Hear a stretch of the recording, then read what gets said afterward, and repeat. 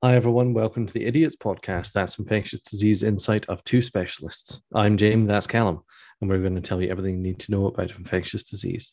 Soon may the ID team come to discontinue the Tazo Sun. One day when the CRP's done, we'll take our leave and go. Callum, how are you doing? Well, we were just talking that we're now on episode 22, so we're feeling quite clever. Clever. Clever, that's it. Clever. Yeah. We're feeling quite clever. Yeah. What were we talking about on this episode? Funny you should say, Callum, because we're discussing Klebsiella. Oh, right. Klebsiella. So we're continuing the gram negatives. We're in Enterobacterales order, and we're in Enterobacteriaceae family, and we've done E. coli 1. I think everyone would say Klebsiella 2. So why is it called Klebsiella, Jim? It's named for a Swiss-German microbiologist called Edwin Klebs, who discovered Klebsiella pneumoniae, which is the most common organism in the Klebsiella genus. Nice.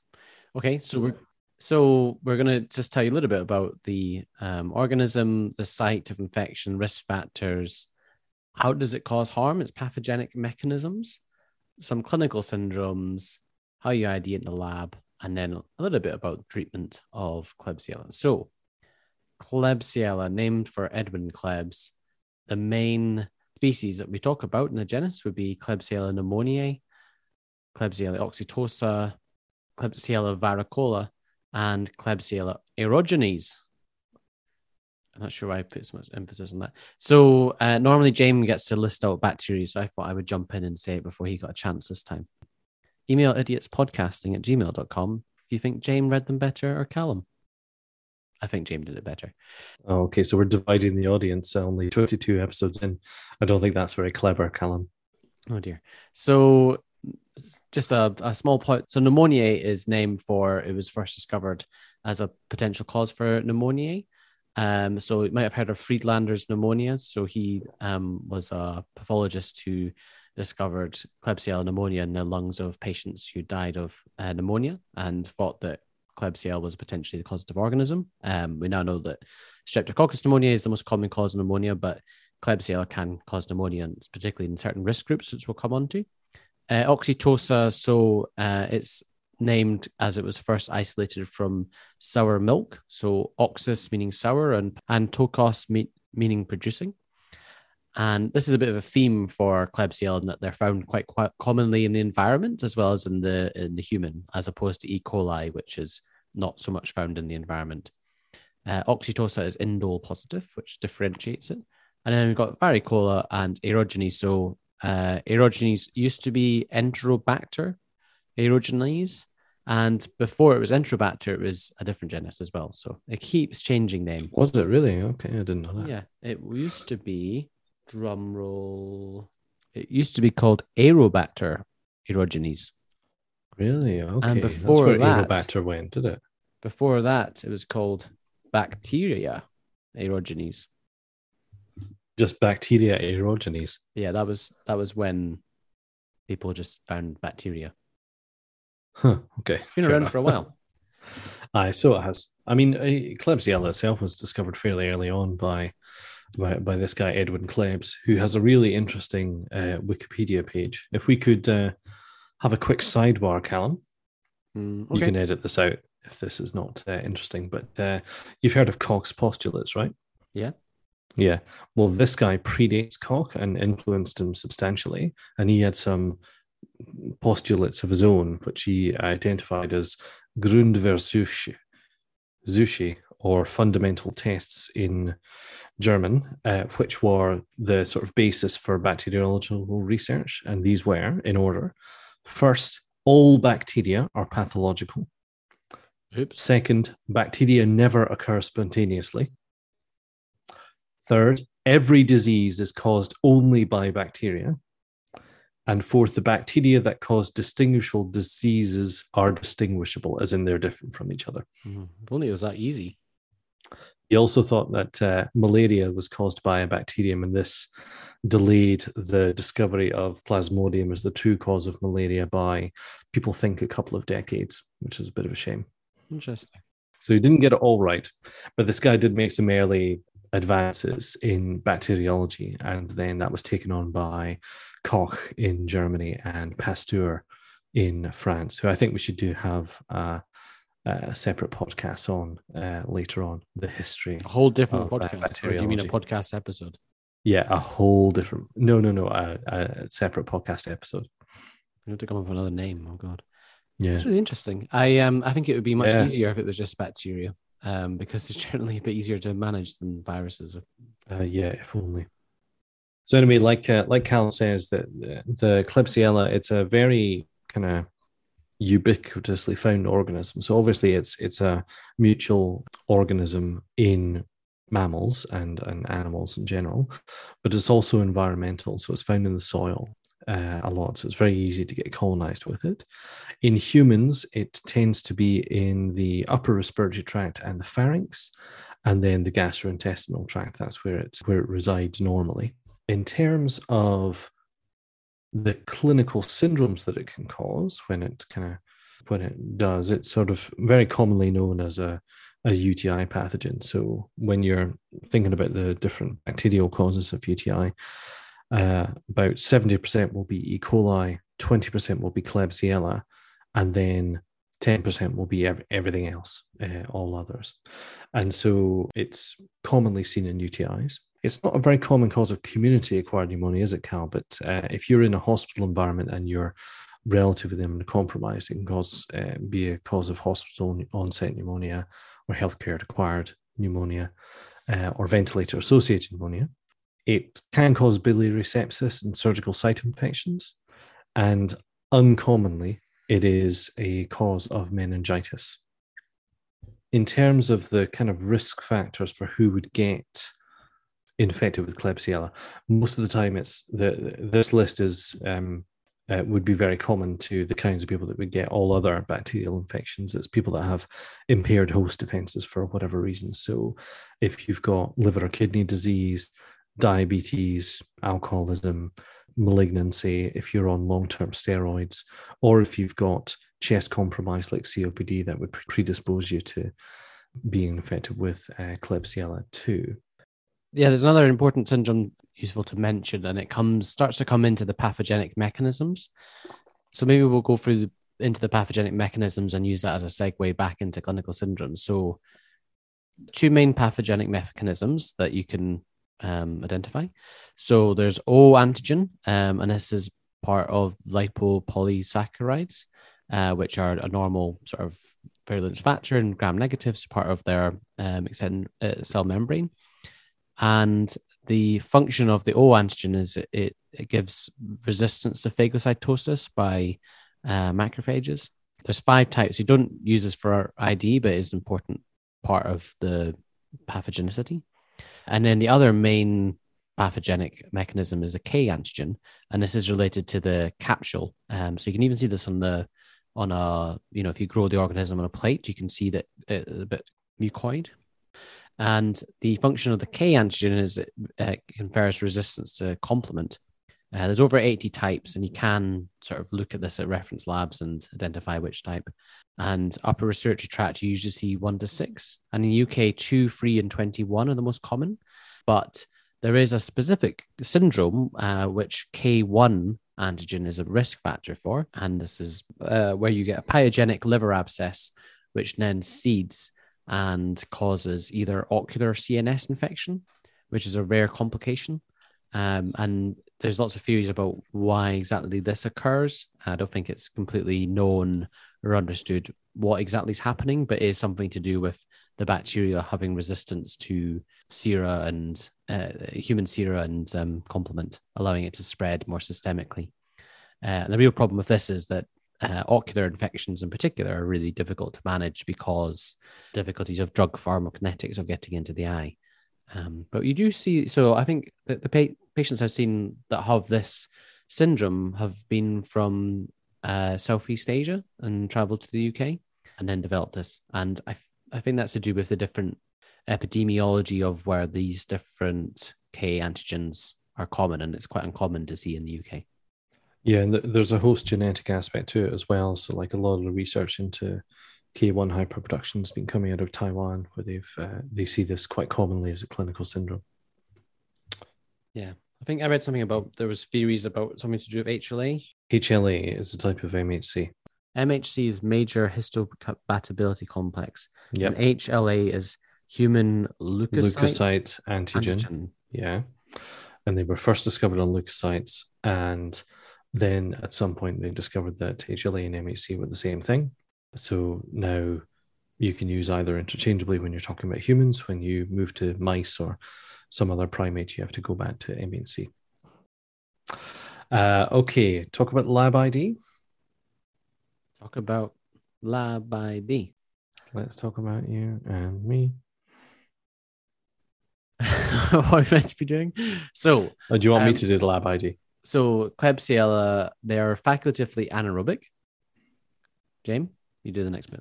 We're going to do it line about.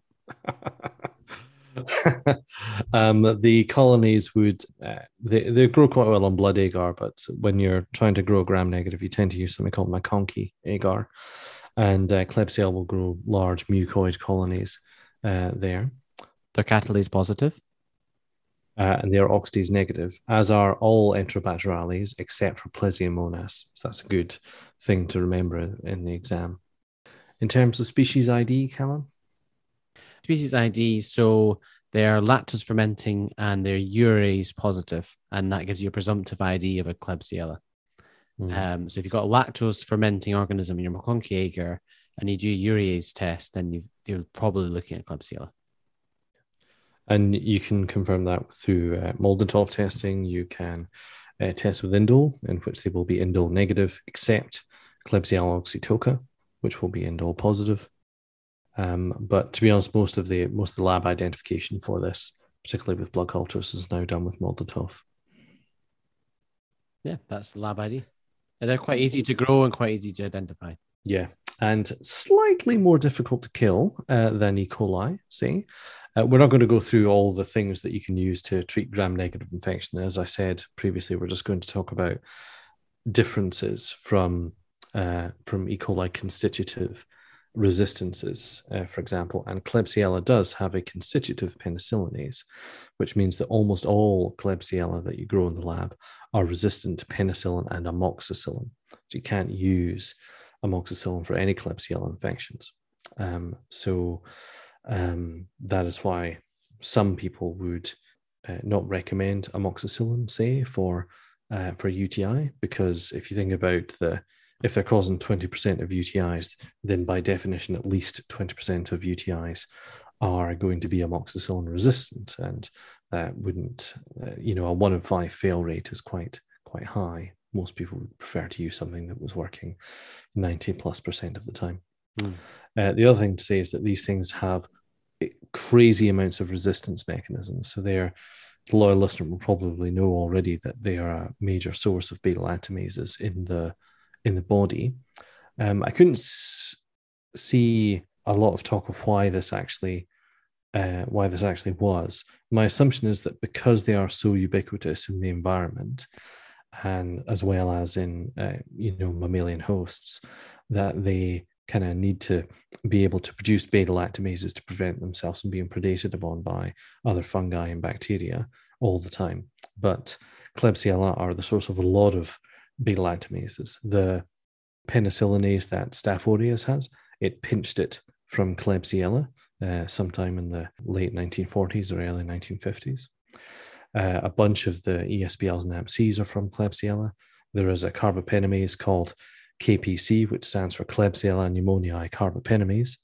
And in particular, there's a statistic here that I thought was interesting. So of 9,000 infections reported to the CDC in the USA due to carbapenemase-resistant Enterobacterales in 2013, 80% were due to Klebsiella pneumoniae. So they are a big source of carbapenemases. Some of the metallo beta-lactamase carbapenemases, like the New Delhi mutation, that was from a Klebsiella too. And that isn't to mention efflux pumps and pore-in loss and target modification, all of which Klebsiella also stores, and they can also generate resistance against aminoglycosides, quinolones, which are your gram-negative infection big hitters, as well as other things like cotrimoxazole, tetracyclines, and chloramphenicol, using these other resistance mechanisms. So there's a lot of mechanisms which can be laid on top of another to produce an extremely drug-resistant organism. And in fact, I've got a nice image here which I'd like to link to in the show notes about how Klebsiella resistance can evolve over time from a really nice review paper. Well, we'll do that. You can click on that and look at it on your phone, and it'll be very nice. Although it's a horrible thing. So yeah, mixed emotions on that one. True. We've treated a few K1s in Nados Royal Infirmary, and trouble with them is that they need long-term therapy. A lot of the time, the liver abscess either has already been drained and there's a little bit residual, or it's difficult to drain, and all the kind of things that you would want to put people on long-term tend to cause kind of side effects, like say cotrimoxazole, you can get the renal impairment, but if you use it for more than a week, you start to get bone marrow suppression. Quinolones, obviously, there's the C. diff risk, but there's also tendinitis, and people will know about the MHRA warning about root rupture, which may or may not turn out to be real. I think there's mounting evidence that it's probably not real, but it's still there, and we still have to consider it when we're prescribing them. And then other things, it's just, stuff like tetracyclines, they have a low barrier to resistance. You wouldn't really trust them for this kind of serious infection. It makes it very difficult to treat long term. Yeah, I think, I guess if we're talking about a case of K1, then the challenges really are that you get this deep source, which is hard to treat. And even if you drain the liver abscess, it's very mucoid and seems to just take longer to resolve.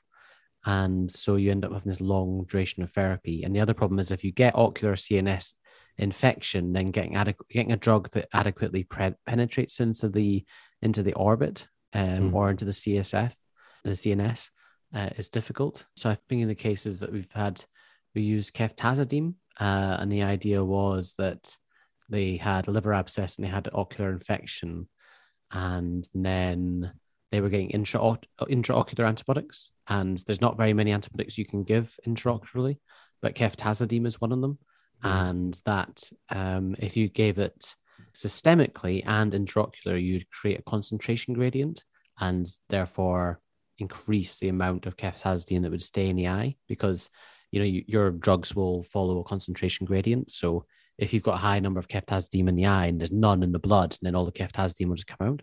Whereas if there's a blood concentration, then it hopefully will persist for a bit longer. Yeah, I mean, we do that. I don't really know that there's a lot of evidence supporting that.